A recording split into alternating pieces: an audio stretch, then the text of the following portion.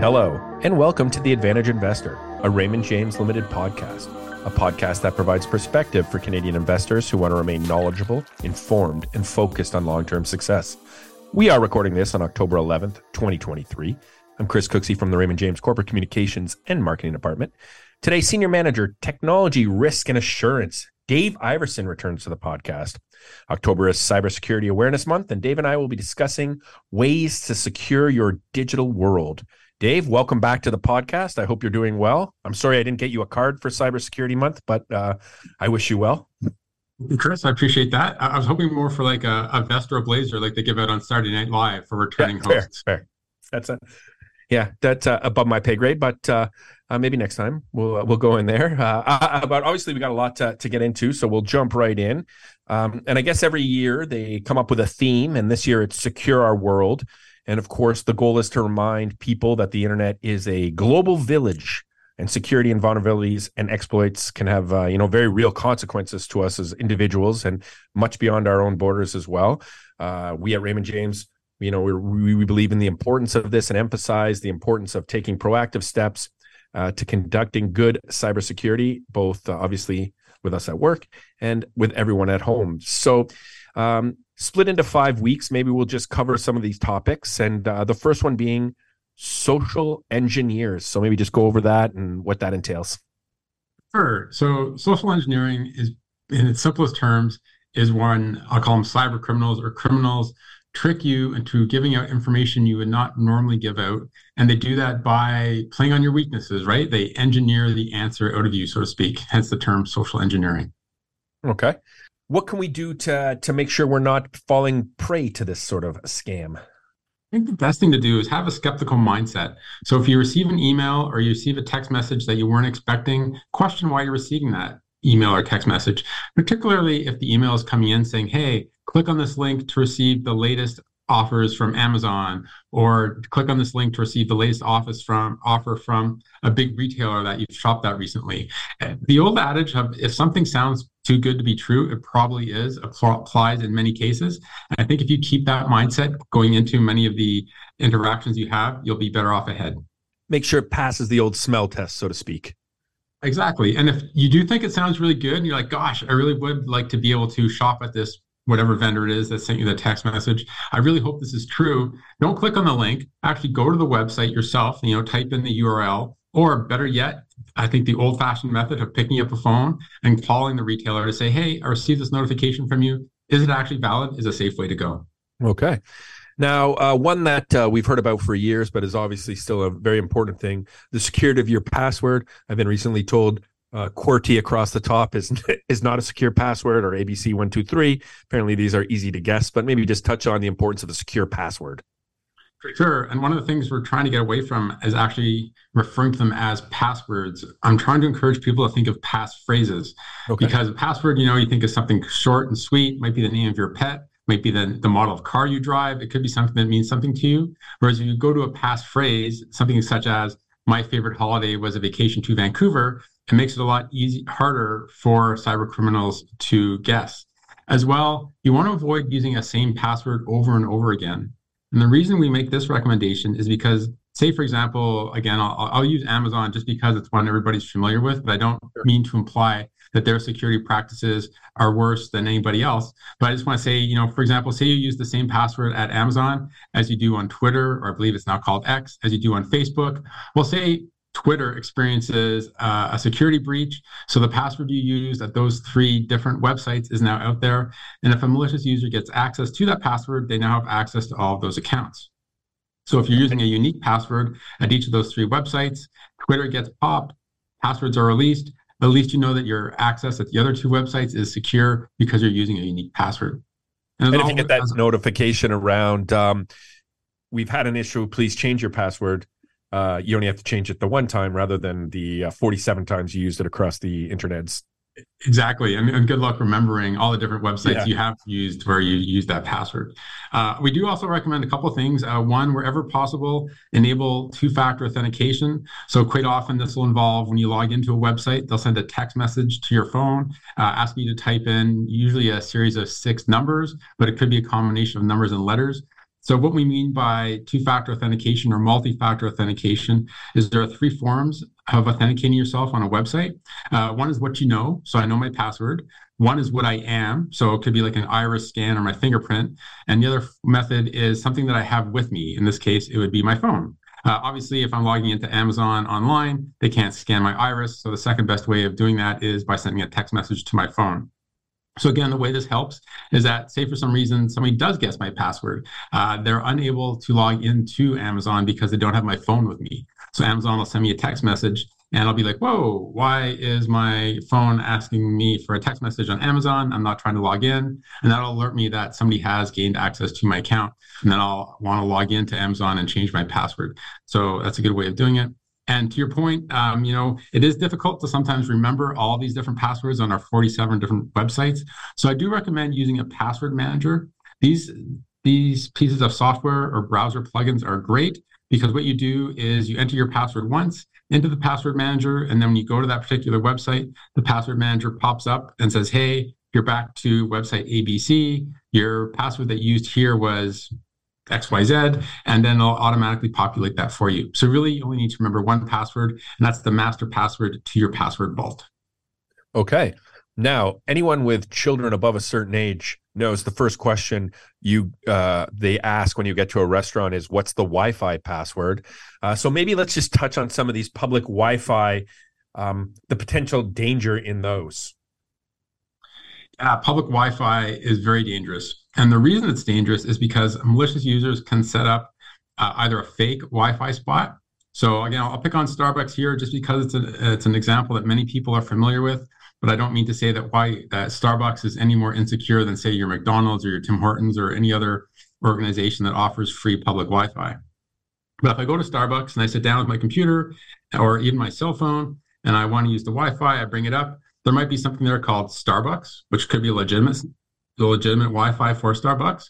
And there could be something called Starbucks free Wi-Fi, which could be a fake hotspot set up by somebody who is a malicious user. And what they're going to do is they're going to track all of my content, anything that I send to that Starbucks free Wi-Fi hotspot. They'll see all the traffic that goes through. So if I decide to log into my banking, if I decide to log into Amazon, they're going to intercept all of that information and they'll get my password, they'll get my information. And so obviously this is very bad. So public Wi-Fi spots are very dangerous, which is why I try to discourage people from doing any serious internet surfing on a public Wi-Fi. Don't, type in your credit card. Don't type in anything that's sensitive. By all means, it's fine for, say, surfing on Instagram, that on your telephone, anything like that. But I just strongly discourage people from doing anything on a public Wi-Fi network. All righty. Now, we all know someone who you see their phone and you see they are 900 updates behind.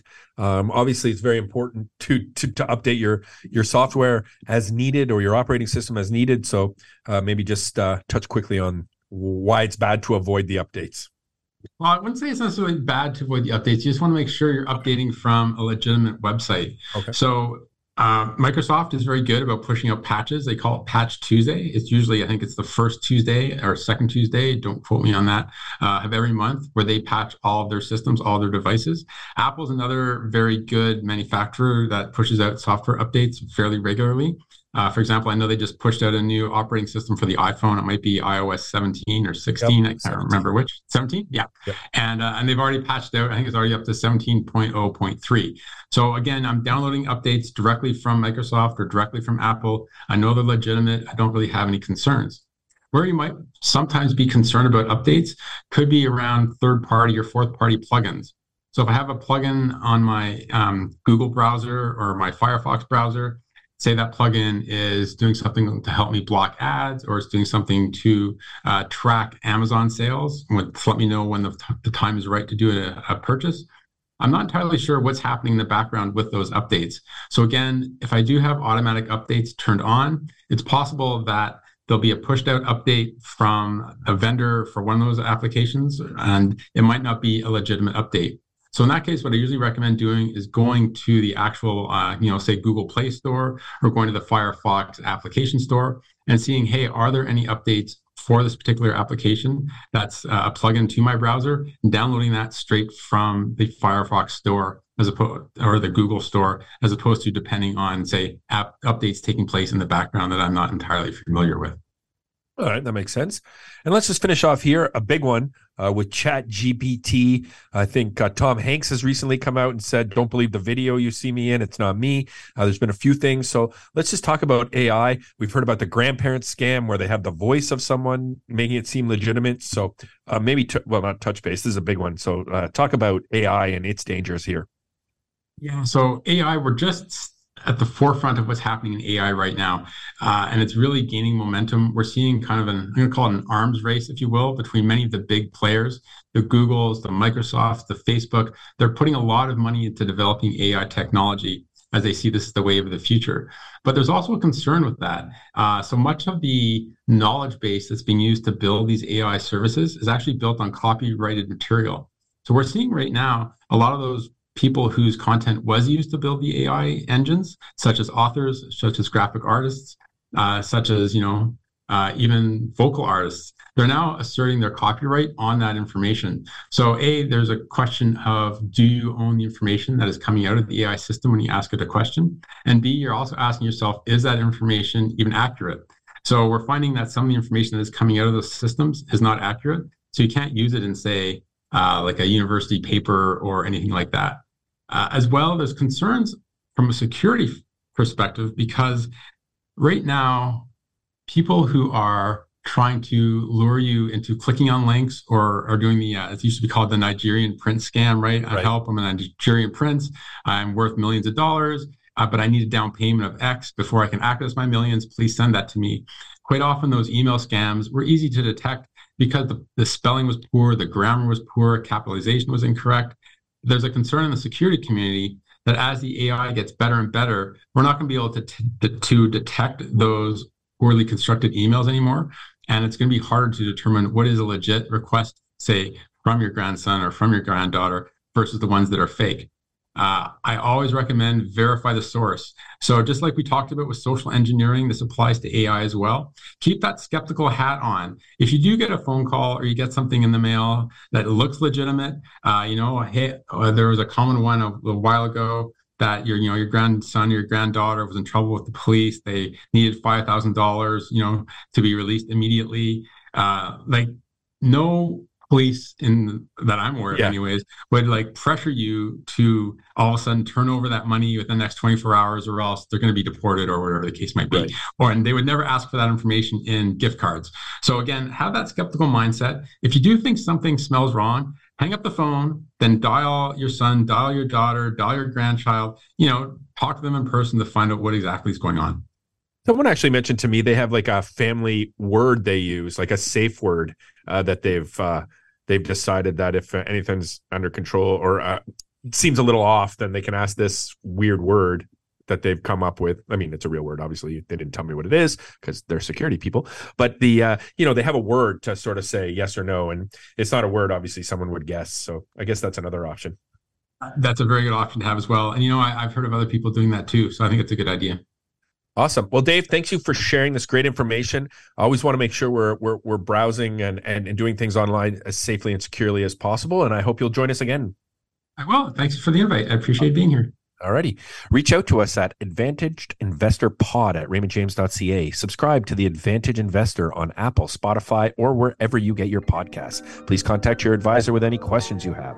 On behalf of Raymond James and the Advantage Investor, thank you for taking the time to listen today. Until next time, stay well.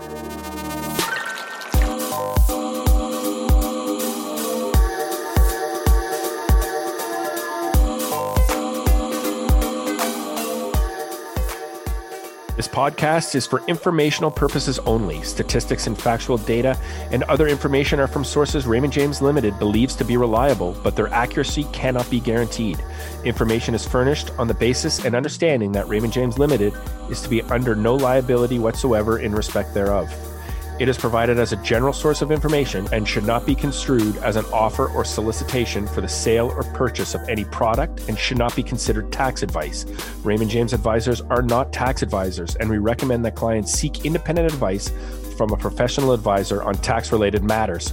Securities-related products and services are offered through Raymond James Limited, member of the Canadian Investor Protection Fund. Insurance products and services are offered through Raymond James Financial Planning Limited, which is not a member of Canadian Investor Protection Fund.